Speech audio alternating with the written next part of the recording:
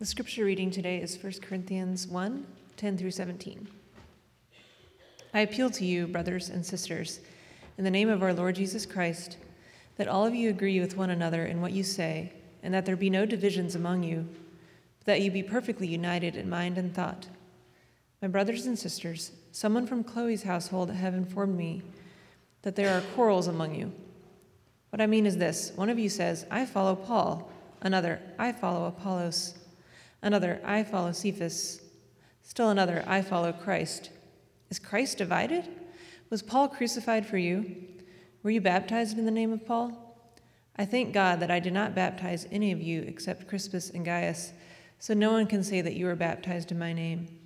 Yes, I also baptized the household of Stephanas. Beyond that, I don't remember if I baptized anyone else.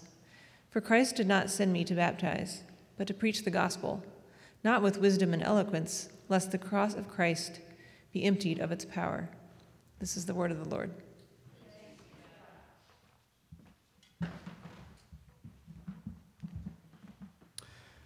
Let's pray again. Father, we thank you for your word. We ask that as we look at it and as I speak from it right now, that your Holy Spirit would be the one who would talk to us, point us to Christ and to your truth. In Jesus' name, amen. So it's no secret that we live right now in a divided culture.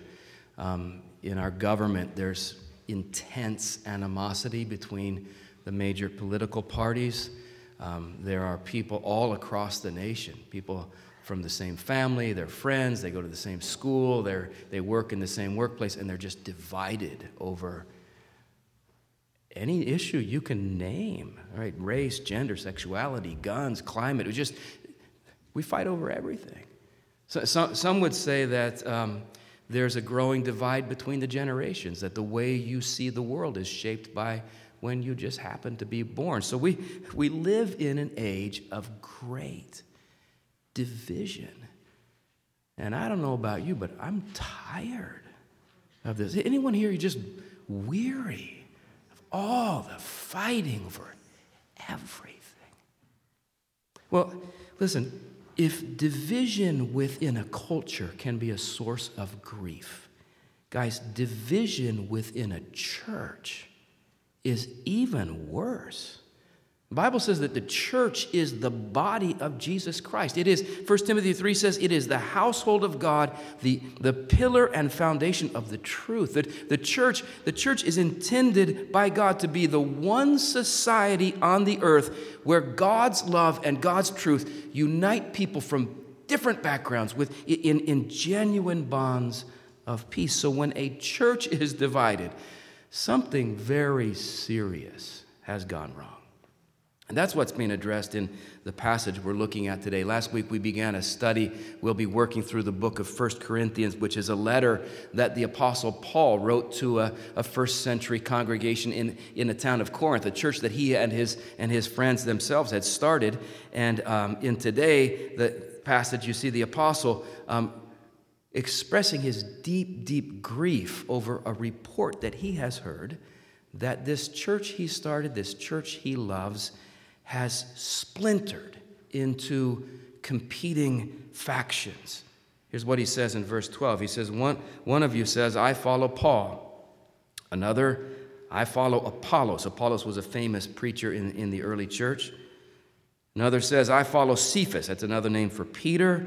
Still another says, I follow Christ. And that sounds spiritual, right? I follow Christ. But by implication, you're saying, I follow Christ and you don't, right? So it's no better. So the church is just fractured. It's splintered into all these little cliques and factions that are competing with each other.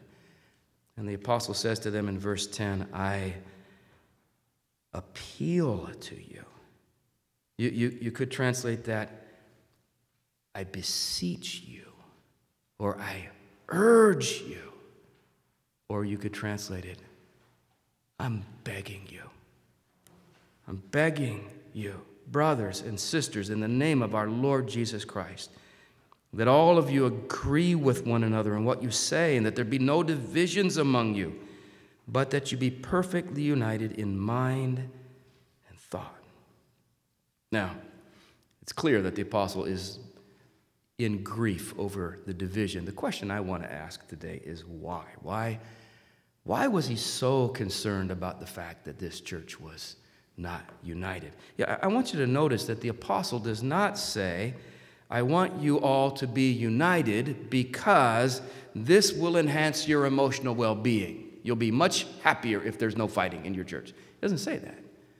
And nor does he say, I want you all to be united because this will promote your institutional health. Your church will grow much more quickly if you're all pulling in the same direction. He doesn't say that. And he doesn't say, I want you all to unite together because this will increase your impact on society. You will have greater influence in your culture if you just speak with one voice. He doesn't say that. No, the reasons the apostle is begging them to unite, the reasons are much deeper than any of those things. He tells us here that the disunity that was taking place among them was a symptom of a much deeper sickness, was an indication that as a church they were beginning to forget some deeply important biblical truths. What were they forgetting? Well, I would suggest they were forgetting three things. The first is they were beginning to forget the lordship of Jesus Christ. Do you know that the church belongs to Jesus? Do you know that Jesus, the Bible says Jesus is the head of the church. He is our master. He is our Savior. He is our Lord. So in this ancient church, by finding their identity in their group affiliation, rather than finding their identity in Christ, I think you could say there's a sense in which those ancient Christians, they were beginning to forget their Lord, turn their back on their Lord. Verse 13, Paul says, is Christ divided? Was Paul crucified for you? Were you baptized into the name of Paul? And the obvious answer to all those questions is no. Christ is not divided. Paul was not crucified for you. You were not baptized into the name of Paul. See, listen, they belonged to Jesus, right? Every one of them. Jesus is the one who had saved them. And would you agree with me? That's the one thing that unites all Christians. Everywhere, at all times, regardless of what they look or how they sing or how they vote or regardless of any of that. Listen, we all belong to, we all serve, we all trust the same Lord. I wonder if you've ever read that little place in Luke chapter 9. The disciples are traveling with Jesus as they're doing ministry together. And one of the disciples, John comes up to Jesus and he says this. He says, Master, we saw someone driving out demons in your name, and we tried to stop him because he's not one of us. Have you remember that? You know how Jesus responded? He said, don't stop him, for whoever is not against you is for you. I think one of the things Jesus meant by that is this. Listen, if anyone believes the gospel as it's revealed in the Bible, and they are trusting Jesus as their Savior, you know what, guys? They're on our team, right? They're on our team. That truth was driven home for me, but in the mid-90s, 1996, I had the opportunity to attend a pastor's conference in Atlanta, Georgia. It was a big conference. There were can you imagine 40,000 pastors in one place? Run. It was going to be crazy with all these pastors together. But there were 40,000 pastors from all across the country gathered in the stadium where the Atlanta Falcons play, in the football stadium. And the pastors, there were people from every kind of denominational stripe you can imagine, every different tradition and background. And one thing about pastors is, pastors love to argue over theology. I mean, if you get three pastors in a room and you ask a theological question, you will have 5 different points of view on it. I mean, that's the way pastors are wired. And this one poor guy, his assignment was to preach to this diverse group on the subject of Christian unity. And I'll never forget the way this man started his talk. It was so powerful. He stood before us and he said, I know that we have people from all different church traditions here today. We have Pentecostals, and we have Presbyterians, and we have Methodists, and we have Baptists, and we have Anglicans, and we have non-denominationals. And he said, here's what I want you to do, just so that we know that you're present. He said, when I count to 3, I want everyone here to yell as loudly as you can whatever word would define your denomination. Or if you're Presbyterian, say Presbyterian. If you're Pentecostal, yell Pentecostal. I want you to yell your tradition. Ready? 1, 2, 3. Wow. There was this. It was the most discordant, ugly noise you've ever heard. Just this loud, raw, meaningless noise. And then he said, now, I'm going to count to 3. On the count of 3, I want everyone here to yell the name of the person who died to save you from your sins. Ready? 1, 2, 3. Jesus! It was just moving, viscerally moving. It was such a beautiful sound, and it sounded like it was one voice shouting one name, one Lord, Jesus. Now, don't get me wrong. I think there is a place within the movement of God in the world there is a place for different denominations and different organizational structures, and thank God for all the various traditions we have within Christianity. But listen, if we ever begin to kind of thumb our noses at Christians from other traditions because they're not part of our group, I would think we're forgetting who our Lord is. Right? Because our Lord is their Lord. It'd be like the people in Corinth, forgetting the lordship of Jesus Christ. Ephesians chapter 4 says this. It says, there is one body and one Spirit, just as you were called to one hope when you were called, one Lord, one faith, one baptism, one God and Father of all, who is over all and through all and in all. And I think we could add to that. There is one person to whom the church worldwide belongs. And that person is our Lord. Amen. Jesus. Our Lord Jesus Christ. So why is Paul so concerned about their disunity? It's very deep, because on some level they're beginning to forget the lordship of Christ. And secondly, I think it's because they're beginning to forget the mission of the church. Look at verse 14. Let me read. It says, I thank God, Paul says, that I did not baptize any of you except Crispus and Gaius, so that no one can say they were baptized in my name. Verse 16, isn't this funny? He forgot. He said, yes, I also baptized the household of Stephanas. Beyond that, I don't remember if I baptized anyone else. He can't even think about that. And then look at verse 17. For Christ did not send me to baptize, but to preach the gospel.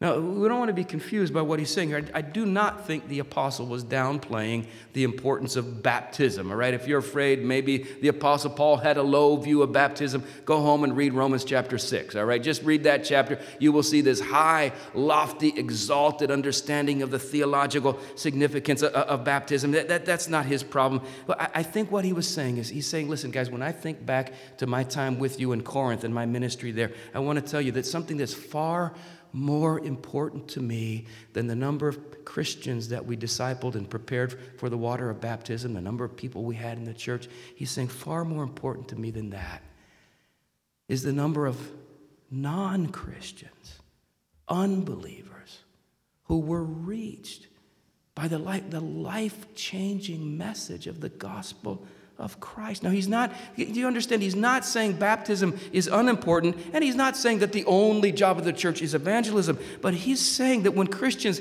get so caught up in those things that divide them, I don't like the way you voted. I don't like the music you sing. I don't like the Bible version you're using. When they get so caught up in these things, I think he's saying that in some sense, they're beginning to forget this crucial part of their mission, which is to share the message of Christ with the world.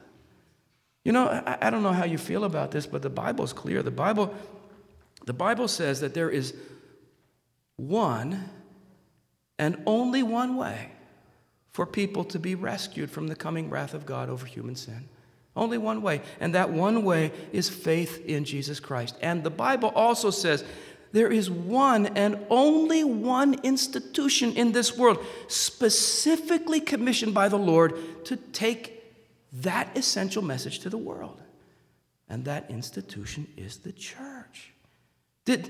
When the church forgets about that and instead focuses inward and starts fighting with each other, oh my goodness, something's gone wrong.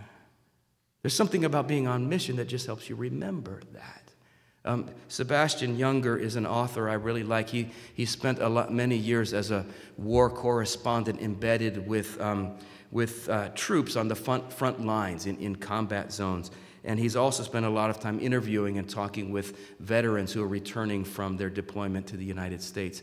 And in one of his books, he talks about how deeply disheartened many U.S. veterans are when they come back from deployment to our country and they realize how politically divided we are here. It just makes no sense to them.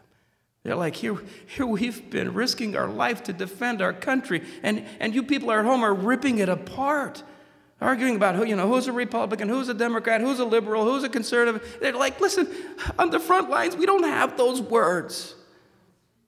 On the front lines, we're just Americans, right? There's something about being on mission, being on the front lines. It just clarifies what it is that unites us. And just makes these petty differences sort of disappear. And I think that when you find a congregation that's all wrapped up in little controversies about way we should do this or what we should say about that, and I think the reason for that might be that they're not on the front lines anymore. They've stepped back. You see what I mean? From this important aspect of our mission of taking the gospel to the world. You might ask, well, how important is that mission? Jesus, do you ever hear this parable of Christ? In Matthew chapter 18, Jesus said, this is amazing. He said that God is so passionately concerned for people who are far away from him. He said that God is like a shepherd who's got 100 sheep.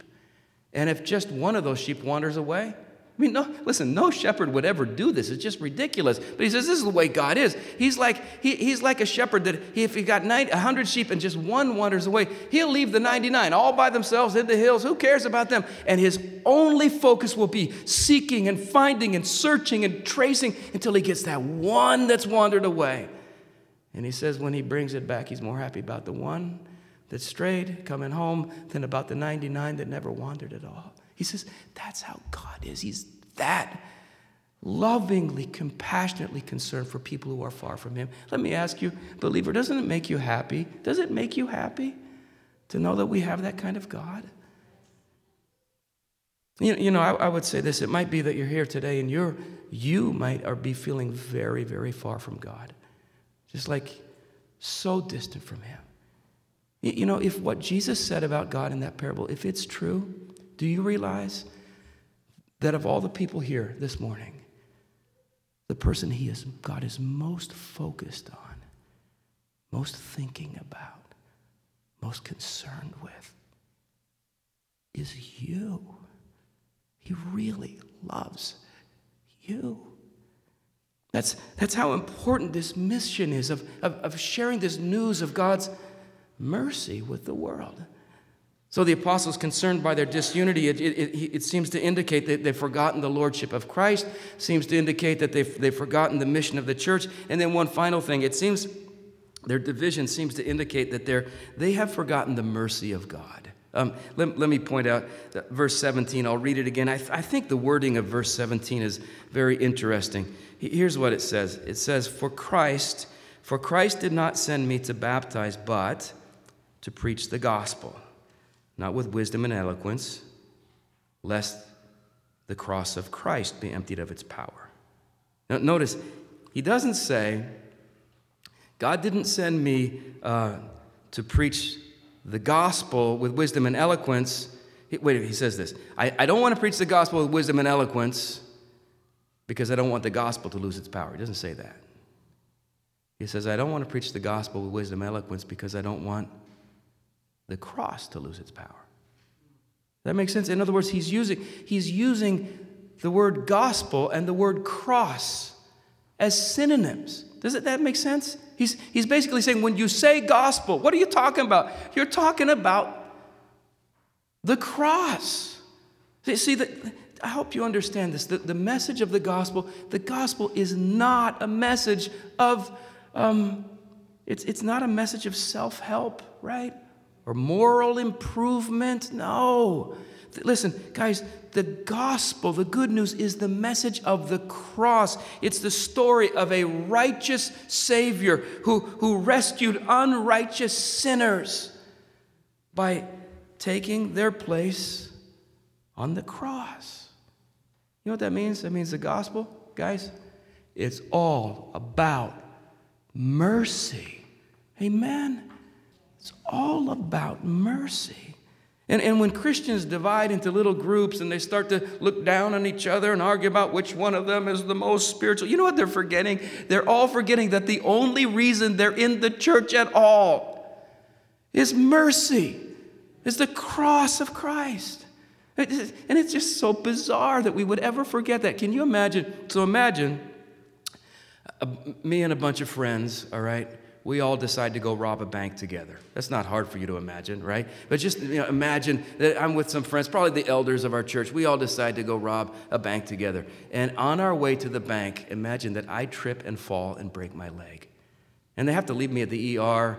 I completely miss out on the heist. They go on and rob the bank without me. And while they're robbing the bank, everything goes wrong. I mean, a security guard is killed. They all get arrested. They are all sentenced to life in prison.